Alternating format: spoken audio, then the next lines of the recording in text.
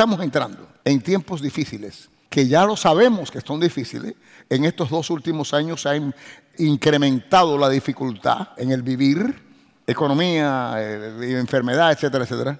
Entonces, la cosa va a continuar de una manera o de otra. Y vienen situaciones difíciles, pero hay promesas de apartarte a ti del dolor ajeno. Entonces, para que tú puedas asumir ciertas posiciones de firmeza, las cuales esas posiciones de firmeza hacen un rechazo automático. Cuando tú una pelota de goma o de tenis, que tú la tiras contra la pared, ¡pum!, suena y sale para atrás como un tiro. Bueno, pues ese va a ser tú, esa pared. Cuando te fortalezca, rechazas lo que venga que no es tuyo, lo que no quieras recibir. Pero eso hay que fortalecer la pared. La pared no puede ser de plástico, tiene que ser de concreto. Algo han hecho para fortalecer esa pared, que la pelota rebote de esa manera. Bueno, algo tienes tú que hacer para que rebote aquello que no es tuyo, que el diablo te lance. ¿Me sigue? Entonces, Dios está dando nuevas revelaciones para fortalecerte en el hombre interior. Y algunas son cosas que a veces creemos que son demasiado fuertes. Si tú no puedes absorber esto, no lo rechaces, engavétalo.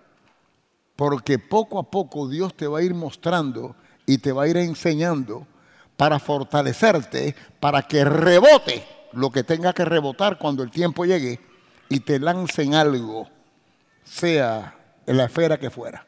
¿Me siguen lo que digo? Entonces quiero que me presten atención.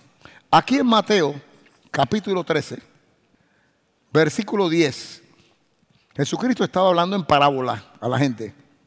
Entonces en el versículo 10 del capítulo 13 dice: entonces, acercándose los discípulos le dijeron: ¿por qué le hablas por parábolas? Él respondió y le dijo: porque a vosotros os es dado saber los misterios. Digan misterios. Misterio es algo que tú no sabes. Algo que tú no sabes es un misterio para ti.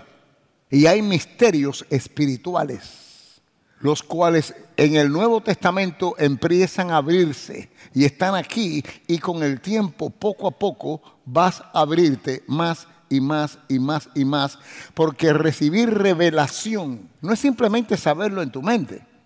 Hay cosas aquí que tú puedes decir: mira lo que dice la Biblia, bam, bam, bam, bam, bam. Pero el punto no es solo lo que tu mente dice, sino la revelación. ¿Cómo yo sé que tengo revelación de esto? Cuando yo empiece a aplicarlo. Si no lo he aplicado, está aquí nada más. Y aquí nada más no me resuelve nada mi vida. ¿Comprende? Esto es como saber que Cristóbal Colón descubrió América. ¿Y qué te resuelve eso? Nada. Ni café te dan por eso. ¿Me entiendes lo que te quiero decir? Y tú lo sabes. Así que la sabiduría que tú tengas aquí arriba, se queda aquí arriba. Eres una persona inteligente, como sabe fulano, pero eres un muerto de hambre. ¿Por qué? Porque no puedes aplicar para tu provecho. Tiene que haber una revelación, una profundidad en lo que la Biblia tiene, que es las riquezas de Dios para ti. ¿Me siguen lo que estoy hablando? Entonces, acercando a los discípulos, dijeron: ¿por qué hablas en parábola? Él respondió y le dijo: porque a vosotros os es dado saber los misterios, misterios del reino de los cielos, mas a ellos no les es dado. Esto es importante, muy importante. Entonces vamos a tocar un punto que desarrolla un misterio. En Génesis 1, capítulo 1, versículo 1 al 3, dice así: en el principio creó Dios los cielos y la tierra. Y la tierra estaba desordenada y vacía, y las tinieblas estaban sobre la faz del abismo. Y el Espíritu Santo de Dios se movía sobre las aguas. Y dijo Dios, sea la luz. Y fue así. Todo fue creado por las palabras que salieron de la boca de Dios. Lo que Dios hablaba y declaraba tomaba lugar. ¿Qué me dice esto? Dios nunca va a soltar palabras que Él no quiere que tomen lugar, porque lo que Dios hable toma lugar. Nada que Dios no quiera que se manifieste, Dios jamás lo va a hablar. Porque dijo Dios y fue así. Dijo Dios, fue así. Luego dijo Dios y fue así. Entonces esto es importante. que comprendamos primero cómo es Dios. Y claro, hemos hablado aquí 1000 veces del poder de las palabras. Si usted lleva años conmigo aquí o tiempo conmigo, ¿cuántas veces no hemos hablado de las palabras, del poder de las palabras? La ley en sí de las palabras. Proverbios 18:21. La vida y la muerte están en poder de la lengua. Quiero que comprendan que Dios está cada vez más enfatizando las palabras, porque hay misterios detrás de esto. Hay misterios detrás de esto. Entonces, claramente, Dios sabe que sus palabras producen frutos, manifiestan lo que Él diga que se haga. Él lo que cree lo suelta y sus palabras están llenas de fe, porque todo es por fe.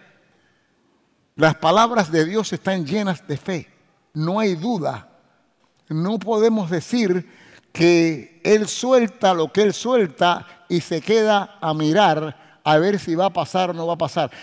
Jesucristo operaba igual que el Padre. Cuando Él le habló a la higuera, Él no se quedó a mirar si la higuera se secaba o no. Cuando Él llegó a la higuera lo engañó y Él declaró: nunca jamás nadie comerá de ti. ¿Tú crees que Él se quedó a esperar que explotara? Él habló y se fue.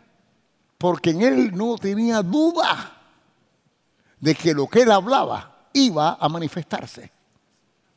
¿Están viendo lo que estoy hablando?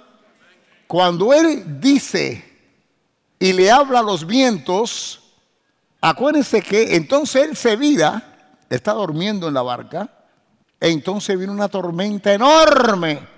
Y entonces los despertaron: Señor, que perecemos. Él se levanta y le habla al viento para que se calme. Y se calmó el viento. Pero después entonces Él se vira y le dice: ¿pero por qué, hombres de poca fe? Como está asombrado. No, Él no está asombrado. Fíjense, familia, Él no está asombrado de que el viento paró, porque sus palabras hicieron que el viento cesara. Él está asombrado porque los discípulos de Él no lo pudieron hacer. Y los regaña. Así que Él esperaba que los discípulos lo imitaran. Ay, Dios mío, bendito. Levanta las manos en alto, que Dios te hable. Aquí hay un misterio. Y el misterio es simplemente que sabemos que las palabras de Dios producen fruto. Pero entonces Efesios 5:1, ¿qué me dice? Sed pues, díganlo. Sed pues. Quiere decir que tú estás llamado a imitar a Dios. Y si continúa, ahí dice: sed pues imitadores de Dios como hijos amados. Porque se supone que nené imite a papá. ¿Tú sabes lo que pasa? Que muchos en el cuerpo de Cristo sabemos que hemos recibido a Cristo, sabemos que somos salvos, pero no comprendemos la profundidad de que somos hijos. No lo comprendemos. Servimos, somos siervos de Dios. Con gozo y alegría le servimos a lo que fuera. Somos siervos, pero se nos olvida: soy siervo, pero soy hijo. Y cuando soy hijo, eso es mayor que ser siervo. ¿Me entienden lo que digo? Cuando yo comprenda que soy hijo, voy a comprender que Dios ha puesto en mí, oye ahora, ha puesto en mí la habilidad de imitarlo. ¿Por qué tú crees que Dios ha puesto en mí la habilidad de imitarlo? Porque Él quiere que yo haga lo que Él hace. Eso es lo que nos cuesta recibir el misterio. Y eso es lo que algunos me están mirando ahora y dicen: no, esto no puede ser. No puede ser para ti, pero el que está al lado tuyo tal vez. Todo depende de donde tú estás. Siempre hay uno que cree menos que tú y hay otro que cree más que tú. La cuestión que Dios mira el corazón del hombre. Tú no tienes que llegar para ser bendecido. Tú lo que tienes que querer llegar. Si tú deseas llegar, Dios mira eso. Dios mira el corazón del hombre. No importa en el nivel que tú estés. El punto es con Dios. Tú no puedes rendirte, decir: estoy bien aquí. No, tú no estás bien aquí. Tú estás para seguir avanzando. Tú no estás para rendirte donde tú estás. Tú estás para llegar, para levantar bandera de victoria donde quiera que te pare. ¿Me oye? ¿Me entiende lo que hablo? Dios mira el corazón del hombre. Eso quiere decir que tal vez hay algunos que están más cerca de ti en la meta de alcanzar Pero tal vez tú eres más fiel en el nivel que tú estás de desear seguir avanzando. Y Dios mira el corazón del hombre. Este está más que tú, pero está flojo. Pero tú estás echando candela y declarando que tú quieres todo lo que Dios tiene para ti. Que tú quieres hacer, ¿me entiendes? Y Dios mira el corazón del hombre. Así que no es el punto donde tú estás. El punto aquí siempre con Dios es no rendirte y saber que Dios tiene más para ti. Y como Dios tiene más para ti, ¿y quién es ti? Tú eres ti. Dios tiene más para ti, tú eres ti. ¿Me entiendes lo que te quiero decir? Entonces recíbelo y declara que sigues adelante en todo lo que Dios tenga. Claro. Lo que estoy hablando aquí, tenemos que imitar a Dios. ¿Cómo? Bueno, primeramente, vemos como dijo Dios y fue así. Entonces viene Cristo, que empezó a hablar igual que el Padre. Le habló a los vientos, le habló a esto, le habló a lo otro, y todo operaba de acuerdo con él, igual que el Padre. Le habló a la higuera se secó desde la raíz. Es más, Jesús le habla a la higuera y se van todos. Y regresan después de noche y todos se asombraron. Mira, la higuera que maldijiste se ha secado desde la raíz. Jesucristo seguía caminando como si nada. Él sabía que lo que él hablaba tomaba lugar porque él comprendía que él tenía la habilidad de imitar al Padre. Por eso decía, todo lo que yo veo que mi Padre hace lo hago yo. Todo lo que el Padre dice lo digo yo. Entonces después me dice a mí, en el Evangelio de San Juan, capítulo 14, versículo 12, las obras que yo hago, si tú crees en mí, las vas a hacer también. ¿Y cuáles son sus obras? Imitar al Padre. Yo lo que quiero que tú comprendas, que tú ahora que te estoy aquí, a alguno de ustedes le estoy reventando la cabeza, sacando humo por las orejas, tú tienes la habilidad de igual que Dios, igual que Cristo, hablar lo que tú hables toma el lugar.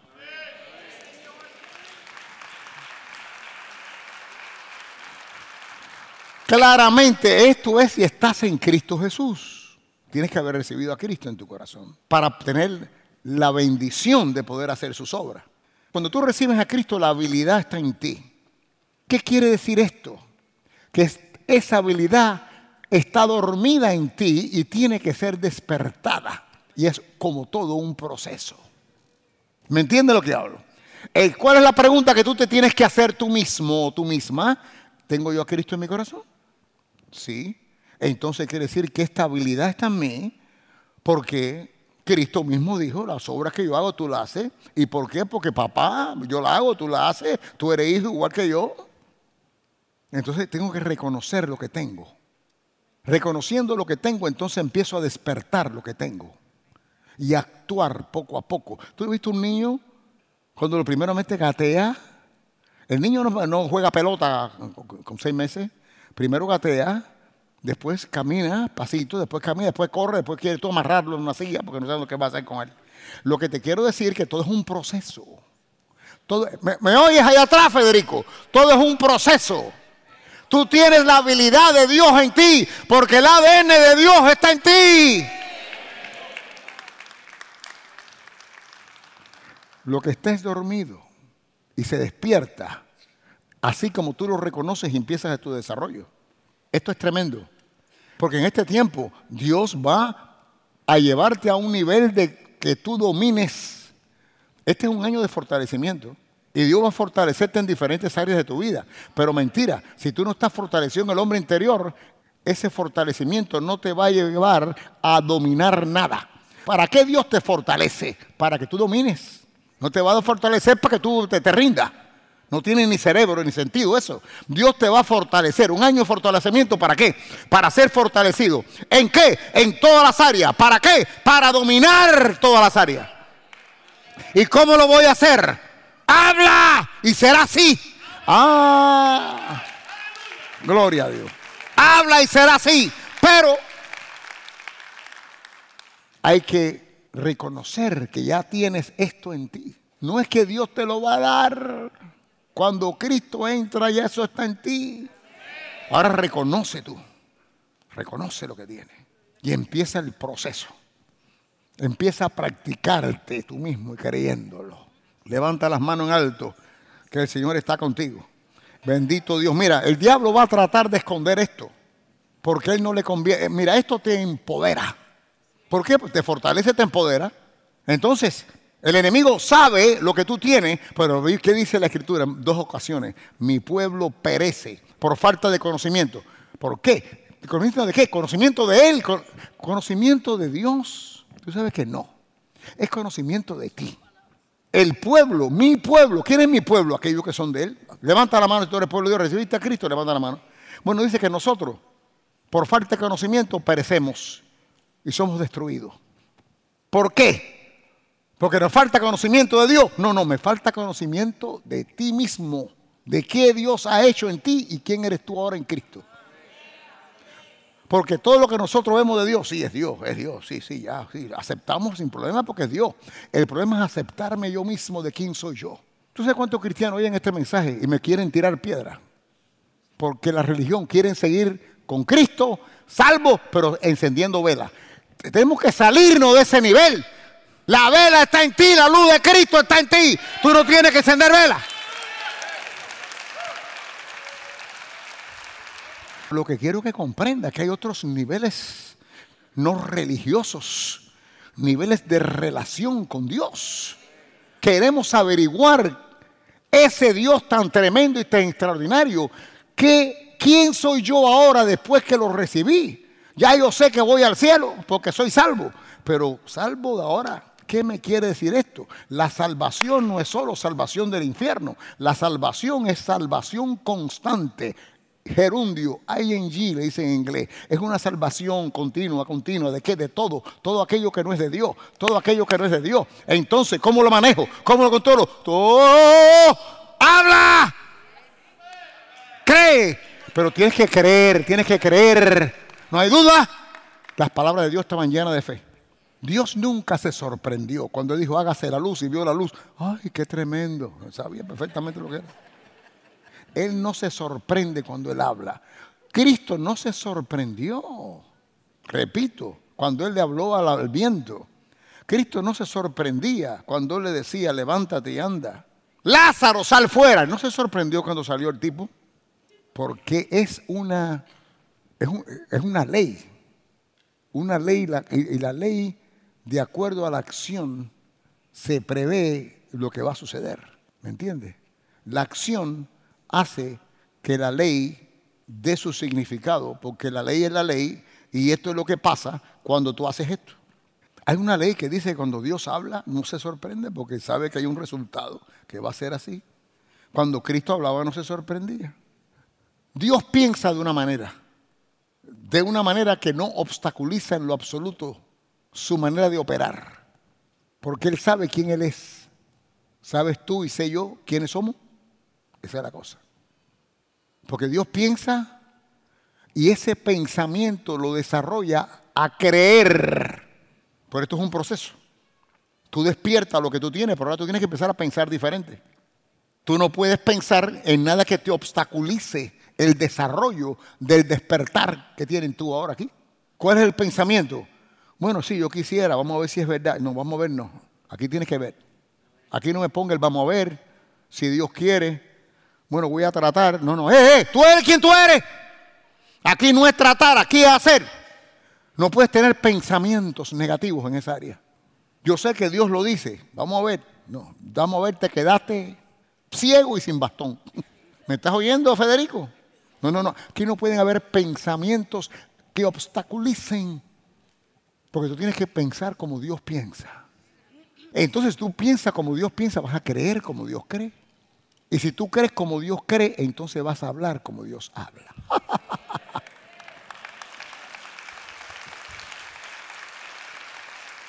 Entonces todo está basado en cómo tú piensas.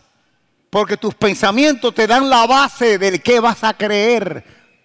Por eso es la escritura en Proverbios, así como el hombre piensa de él, tal es él. Como tú piensas de ti, así eres tú. Y una de las cosas que puedes pensar de ti es que tú jamás puedes hablar como Dios habla. ¿Me están siguiendo lo que hablo? Pensar como Dios piensa, sin obstáculos, sin negativismo, recibiendo lo que Dios te ha dado, creyéndolo entonces, de que cuando tú sueltes esas palabras, no hay fuerza en el mundo y en el universo que pueda parar el nacimiento de ese fruto que estás soltando. Oh, Dios mío de la vida. Entonces, claro, ¿cómo te ataca el enemigo en la mente? Porque ahí están tus pensamientos, que va a ser la base de tu creencia y de tus palabras. Porque el enemigo, ¿qué cosa? El enemigo te quiere débil, te quiere enfermo, te quiere pobre, te quiere desilusionado, te quiere deprimido, te quiere derrotado. Y él sabe que todo lo que tú vas a hablar, Dios quiere que tú hables en contra de esa derrota. Dios quiere que tú hables en contra de esa depresión. Él quiere que tú hables en contra de ese demonio que se ha metido en tu familia a dividirla. Quiere que tú hables en contra de ese demonio que se está llevando a tu hijo para droga. Él quiere que el demonio de enfermo que quiere atacar tu vida y a tu gente, ese demonio de que contra tu economía. Dios quiere que tú hables y declares y hables y le hables a tu negocio. Hable aquello que Dios ha puesto en tus manos para que dé fruto y prospere. Y el enemigo no quiere. El enemigo sabe si tú empiezas a comprender lo que tú posees. Pero entonces, ¿quién soy yo? ¿Un superhombre? Eres un superhombre y una supermujer. ¿Qué te parece? Tú estás aquí representando al Dios de los cielos, que es tu papá. Tu papá te ha enviado.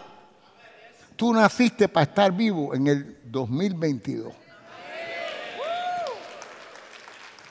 Tú no estás aquí de casualidad. Están marcados para el 2022 empezar a verse diferente, a hablar diferente, a actuar diferente y a alcanzar diferente. Gloria a Dios. Oh, tremendo. Tremendo, tremendo. Tremendo. Tremendo. Esto es poderoso. David es un ejemplo salvaje. 1 Samuel 17. David se enfrentó a Goliat y David era un muchachito. Y Goliat no solo era un guerrero, era un gigante. Estamos hablando que tendría como 8 pies. La espada era más grande, la espada de él era más grande que David. Entonces dijo David al filisteo: tú vienes a mí con espada y lanza y jabalina, mas yo vengo a ti en el nombre de Jehová de los ejércitos de Dios. Ahora fíjate cómo él piensa. Él reconoce a quién él representa. No hay aquí, él no está intimidado por la confrontación con alguien no solo más grande que él, más grande, más fuerte. Todo en lo natural se supone que él se mandara a correr. Dice así ahora David: Jehová te entregará hoy. Fíjate las palabras que él establece. Jehová te entregará hoy en mi mano y yo te venceré y te cortaré la cabeza. Esto es poderosísimo, porque él no tenía ni espada para cortarle la cabeza. No había duda, y entonces él suelta la palabra: hoy te voy a vencer y hoy te voy a cortar la cabeza.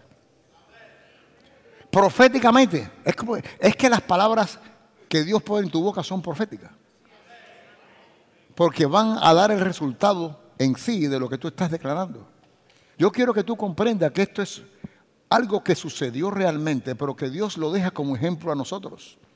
El gigante para él era un problema, como el problema que tú puedes tener ahora de virus, como el problema que tú puedes tener económico, como el problema que tú puedes tener familiar. Yo no sé el problema que tú estás encarando que es más grande que tú. Yo lo que te digo es que hay poder en tu boca para hablar y establecer y que cambie lo que está sucediendo. Para que eso cambie, tú tienes que verte diferente.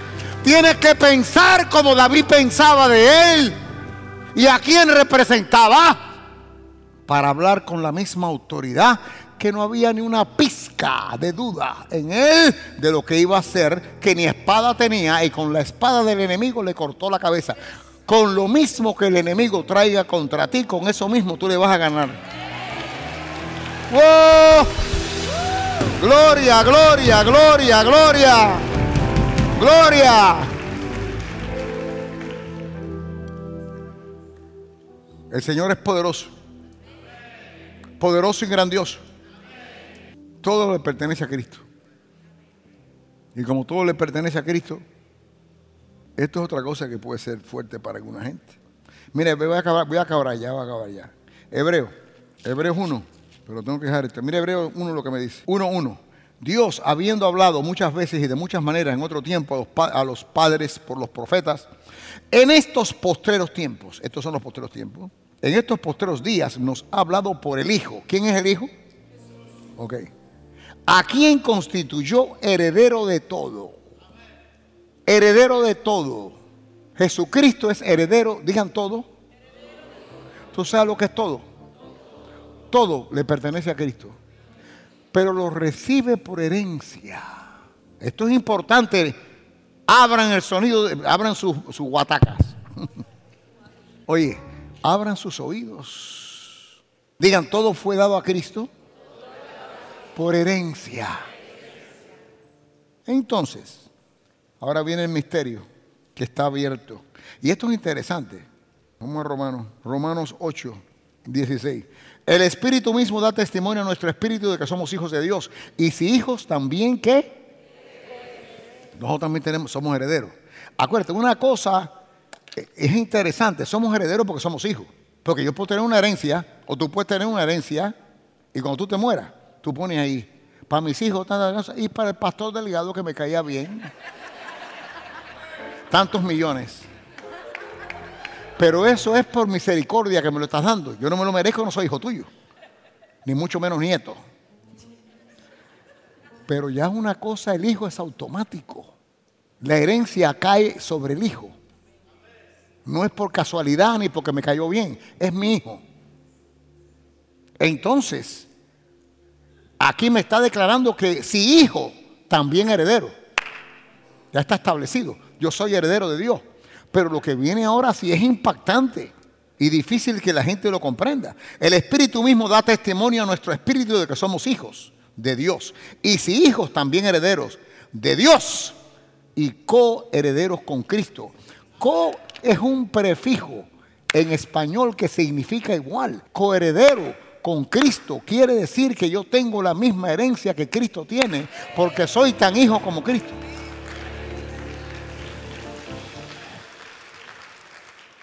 Suena bonito, pero es duro. ¿Por qué? Porque si yo tengo la misma herencia que tiene Cristo, tengo que ir a Hebreos capítulo 1, versículos 2 y 3, que me está diciendo que por herencia todo les dado a Cristo. Quiere decir que todo me dado a mí. Por eso que Cristo hablaba y tenía que someterse todo. Se sometía. Cuando Dios habla, ¿sabes por qué se somete todo? Porque todo es de Él. Cuando Cristo hablaba y establecía, todo tenía que someterse porque Él era rey de todo, dueño de todo. ¿Me están oyendo?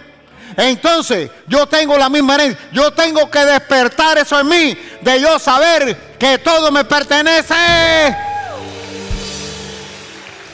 ¿Quién tú te crees que tú eres? Yo, hijo del Dios Altísimo, y Él es quien dice que todo es mío. Gloria a Dios.